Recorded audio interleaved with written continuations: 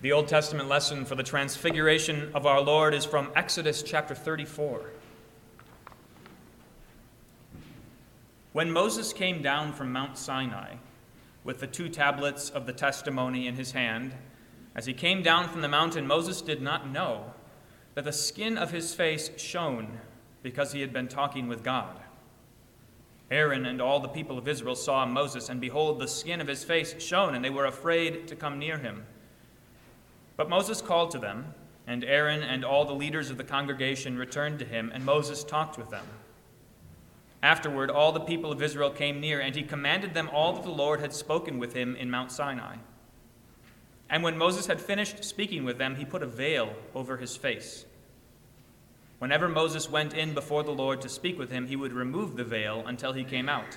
And when he came out and told the people of Israel what he was commanded, the people of Israel would see the face of Moses, that the skin of Moses' face was shining, and Moses would put the veil over his face again until he went in to speak with him. This is the word of the Lord. Thanks be to God. The Holy Gospel according to St. Matthew, the 17th chapter. Glory be to thee, O Lord. After 6 days, Jesus took with him Peter and James and John his brother, and led them up a high mountain by themselves. And he was transfigured before them, and his face shone like the sun, and his clothes became white as light. And behold, there appeared to them Moses and Elijah talking with him. And Peter said to Jesus, Lord, it is good that we are here. If you wish, I will make 3 tents here, one for you, and one for Moses, and one for Elijah. He was still speaking when, behold, a bright cloud overshadowed them, and a voice from the cloud said, This is my beloved Son, with whom I am well pleased. Listen to him. When the disciples heard this, they fell on their faces and were terrified. But Jesus came and touched them, saying, Rise and have no fear. And when they lifted up their eyes, they saw no one but Jesus only. And as they were coming down the mountain, Jesus commanded them, Tell no one the vision until the Son of Man is raised from the dead. This is the gospel of the Lord. Praise be to thee, O Christ. I think you'll all know what I'm talking about if I say that everyone has moments when their true nature shines through.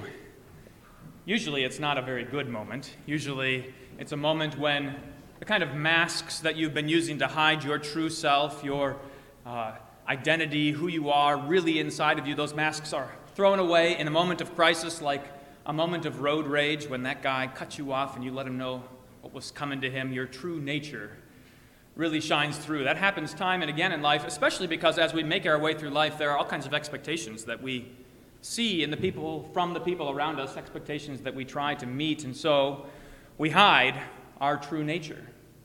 We hide our true nature until some crisis brings it out, or until we think no one's watching, or until we think we're in private company. Maybe you've had the experience of saying something not knowing that somebody else was listening who probably shouldn't have heard it because you were speaking ill of them. Or maybe you sent a text message to the wrong person. You ever had that happen before? That's unpleasant. When your true nature shines through, it's usually not a very good thing. We make our way through life masking ourselves. No pun intended. Of course, this takes on a different character at this point in American history, but masking ourselves because we have something to hide, something not good within us that we don't want others to see. This is helpful to bear in mind as we come to the Mount of Transfiguration this morning. The word transfiguration is just a complex word for being changed in appearance. So on that mountain, Jesus looked different than he normally looked. And you could say, in a way, that his true nature shines through on that Mount of Transfiguration. It shines through in all these ways that St. Matthew described. There was such bright, blinding, white light. It was overwhelming, the sight of Jesus. But there's something different about the way that Jesus' true nature shines through than when our true nature shines through, and there are 2 particular ways. One is that when he is hiding himself, it is not to deceive us, like we hide ourselves to deceive one another. Jesus is never trying to deceive us, trying to be something that he is not. But when Jesus hides himself, when he keeps part of himself veiled, his glory veiled, it is actually to protect us. It's to keep us safe.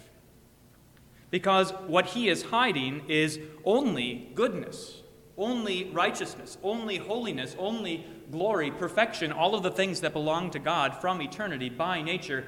He hides them so that they do not kill us. Because, of course, to come into the presence of Jesus, to come into the presence of God in his glory, is to be unmasked.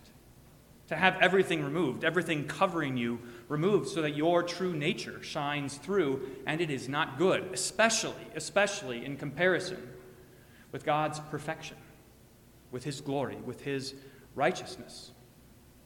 So Jesus hides himself, not behind a mask of imperfection, not behind a mask of something wicked or something deceitful, but in humility. This is what the festival of Christmas is all about. Seeing our God taking on human flesh, hiding his glory so that we are not destroyed, but in fact, so that we are saved. The surprise of that moment on the Mount of Transfiguration, as much as Peter wanted to stay there with Jesus in his glory, with Moses and Elijah, as much as he wanted to stay there, the surprise of that instance of God's glory revealed in Jesus is that it does not save. It does not save. In fact, it does the opposite. It induces terror. It brings about fear. You heard it in our Old Testament lesson. What a strange episode in the life of Israel this was. Moses talking to God face to face, receiving God's law, receiving his commandments, going to tell the people what God had said, and as he comes to the people, God's glory is reflected in his face. His face was shining, and he didn't even know it. But even that reflection was too much for them. You know you're not supposed to look at the sun because it's too bright. Imagine if you couldn't even look at the moon because the sun was so bright that the reflection from the moon would burn your eyes. That reflection of God's glory in the face of Moses terrified the people because, of course, once again, God's glory is like a light shining in a dark place, uncovering everything that we would want to have remain hidden. And it unmasks us. It uncovers our wickedness, the sin that's in our hearts, and we can't stand. We can't stand in God's presence. You know that other story, we hear it around the beginning of summer at the Festival of the Trinity. We hear this story of Isaiah, the prophet, who when he's about to become a prophet, finds himself all of a sudden standing in the throne room of God, and God's glory is so magnificent that the best Isaiah can do is to describe this one tiny detail of it, that the train of the Lord's robe fills the temple. That's the best he can do to describe that glory. And Isaiah, who is a pious, upright, and righteous man, says, "Woe is me, for I am undone." I can't stand in God's presence because I am a man of unclean lips, and I dwell in the midst of a people of unclean lips. Direct, unmediated glory from God, direct contact with God scorches sinners. That's something for you and me to know very well because, of course, we are always tempted to try to get to God in our own way, to have unmediated, direct access to God. You'll often find people saying things like they have a vision, that they've spoken to God themselves. And I don't mean necessarily in some mystical sense, although that happens, but people work it out in their minds, that they have some kind of an arrangement with God, that they can speak to God and have a deal with God, just the two of them, apart from Jesus, apart from Jesus' word. Or you have people who strive for religious experiences, those mountaintop kinds of experiences where they can be in the presence of God without all of the trappings of religion, without that Bible, without that creed, without the liturgy, without all of the people sitting around them. They have direct, unmediated access to God. The myth of those experiences, the myth of trying to get at God on our own terms, of trying to approach God in his glory, is that somehow it would be good for us. In fact, it is quite the opposite. Because God in his glory, in his righteousness, in his perfection, does not save if we approach him with all of our sin still in tow. There is something about that experience on the mountaintop of Jesus with all his glory revealed. There is something that is at the same time too much, as it is also not enough. It is too much glory. If you look at paintings of the Transfiguration, you'll see Jesus robed in white with light shining from him, and Peter and James and John tumbling down the mountain because the glory of Jesus knocks them over.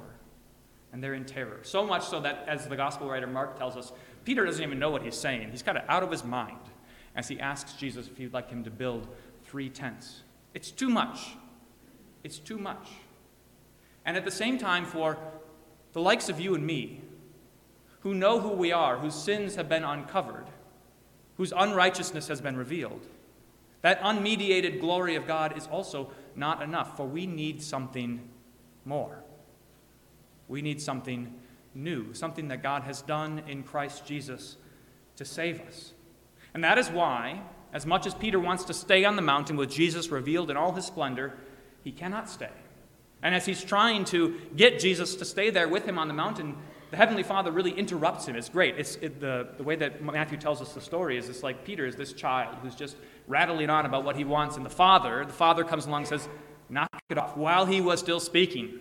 While Peter was still thinking about his plans and his dreams for maintaining this vision of God, the Father stopped him and said, "This is my beloved Son, with whom I am well pleased. Listen to him." Listen to him. It is not the vision of Jesus on that mountain in splendor and clothed in white robes. It is not that vision which Peter and James and John need. It is to listen to Jesus. Something that proved very difficult for the disciples all through their time with Jesus. In fact, especially for Peter. Jesus told them time and again what he had come to do. In fact, in the Gospel of Mark, he says it 3 times specifically. I have come to be handed over to the authorities, and they will crucify me, and on the 3rd day I will rise. There should have been no mystery about what Jesus' true mission was in the world. And yet, time and again, they didn't listen. In fact, Peter himself tried to stop Jesus. Another moment that Jesus experienced the rebuke of God, for Jesus says, "Be quiet, Peter. Get behind me, Satan," he in fact says to Peter. "You're not putting your mind on the things of God, but on the things of man." Because once again, Peter wanted to maintain that unmediated contact, that glory of God, when in fact he needed something different. He needed to listen to Jesus. That's why the miracles that Jesus performed were never enough. That's why Jesus was always saying to the people, when I heal you, don't go and tell everyone what I've done, because they'll think that this is what I'm here to do, to heal the sick, to cast out demons, and to cleanse the lepers. Yes, those are good things, wonderful things that I'm doing, but what I'm come to do is to put away your sin, to take your sin to the cross and give you forgiveness. Listen to him. Listen to what he's here to do. Listen to him. Listen to the word of the cross as he makes his way to death, a death that was foretold by the prophets, a death that was testified to by God from the beginning. That serpent would have its head crushed by Jesus, even as his own heel was bitten by the serpent. Prophesied from the beginning, Jesus has come not to stand among us in splendor and glory, not to knock us over with his righteousness, not to knock us over with his perfection and his purity and his holiness, but to humble himself so that he can take all of our imperfection, our unrighteousness, our wickedness, our sin, everything that we're hiding behind these masks that we put on in order to meet everyone else's expectations. He takes all of that into himself so that we can stand in his presence without fear, so that we can stand in the presence of his glory forever, unafraid, but comforted. Jesus himself, as the glory passes away, as the sight of his glory diminishes, walks over to Peter and James and John, who are terrified. And he touches them and he says, "Rise and do not fear." Rise and do not fear. His words speak the peace that they need. Listen to him. Listen to him. Those words from the Heavenly Father about Jesus, his beloved Son, whom he has appointed to save you and me, those words from Heavenly Father are as important now as they were back then. In fact, perhaps even more important. Just think about all of the different voices that you hear day to day, the words that you hear other than Jesus' words. Who are you listening to? Who are you listening to? Or think back to last Sunday's gospel lesson as Jesus was at that wedding in Cana with his mother and his disciples. And his mother pointed out that they had run out of wine, and Jesus says, "What does this have to do with me?" But then Mary gives those incredible instructions to the servants. She says, "Whatever he tells you to do, do it. Whatever instructions he gives you to do, obey him." Who are you listening to? Who are you obeying? Who, when you put up your mask and hide yourself, who are you trying to impress? Whose instructions are you following? Whose words are you trusting? Listen to him. If we are listening to anybody but Jesus, we are lost. We cannot stand. That is why being here every week to hear Jesus' words, and in fact, listening to Jesus' words day in and day out, is so important. If you're not listening to Jesus, who are you listening to? No one good. No one who loves you.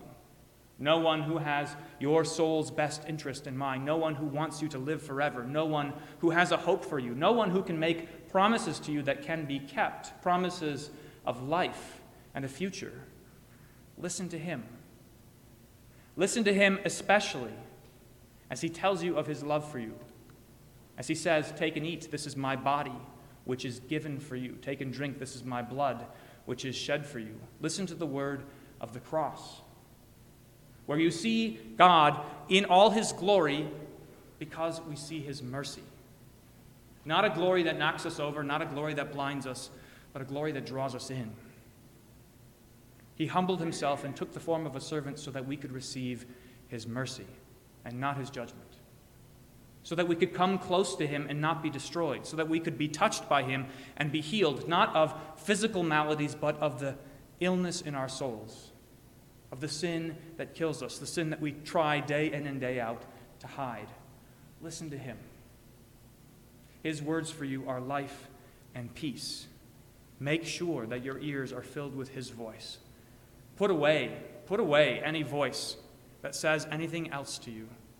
Put away any voice that claims to stand in the place of Jesus. Do not listen to those words. Do not listen to them. You know how easy it is, even if you're skeptical, even if you think that you can withstand temptation, you know how easy it is to be drawn in by false and deceptive words. Do not listen to them. Listen to him. There's another Old Testament story that, just to round this out, I think is worth reviewing. We went over it in Bible study on Wednesday, and it's such a precious story, and it's one of my favorite ones from the Old Testament. I just want to tell it to you so you can bear it in mind as you go out into your lives this week. The people of Israel were slaves in Egypt. You all know how that went, the 10 plagues, as God punished Pharaoh for his self-righteousness and showed his glory against God's enemies, against the enemies of his people. He took those 10 plagues and he cast them on Egypt so that finally Pharaoh let the people of Israel go. And it was this magnificent display of God's love and his mercy for them. Everything that God promised to the people of Israel, he did. "I will rescue you," he said, "by my mighty and outstretched arm. I will rescue you, and I will save you from this land of slavery." And he did it. He drew them out of Egypt, and even as the firstborn sons of the Egyptians were all killed, their firstborn sons lived because they had painted the blood of that lamb, the blood of that Passover lamb on their doorposts, and the angel of death passed over their houses, and they were saved. And they were drawn out of Egypt, and they were making their way into the desert, and they came to the Red Sea. They came to the Red Sea, and of course they did what you could only expect. They looked ahead and they said, "We can't cross this body of water. There's no way for us to go forward." And they looked behind and they saw that Pharaoh had changed his mind about letting them go. His chariots were after them. His infantry was on its way. They heard them march, the stomping of those boots, and they were terrified. They thought they had nowhere to go. They used their senses, their eyes and their ears to perceive the world around them, and all they saw was danger on every side. They did not know what to do, and they were terrified. Moses stands up before them and he says these awesome words. I just love it. He's like the Heavenly Father speaking to Peter in our gospel lesson. He says, "Do not be afraid. All you have to do today is to be silent. To be silent. To listen. To watch and see if God does not do exactly what he swore he would do for you. if he does not rescue you in the face of every impossibility, in the face of this obstacle, which of course you yourselves cannot overcome, in the face of that enemy, which of course you yourselves cannot defeat, just watch and see if God does not keep his promises to you. He has done it before. He will do it again. Listen to him. Do not listen to the murmuring, even the murmuring within your own heart, that God has brought you to this place to kill you, because he has brought you here for life. He has brought you to this place, to this point in your lives, to this place of being unmasked and shown for who you are, in the face of enemies that you cannot defeat on your own, in the face of a devil and a world and your own sinful flesh, which you cannot defeat. He has brought you to this place where all of that is uncovered, not to destroy you, but so that you can see him overcome it for you. Listen to him. His words are peace and life. Trust in him. Hold fast to his words and be silent. Silence your own voice, your own murmurings. Silence the voices of the world around you. Listen to him. To him alone be glory, now and forever. Amen.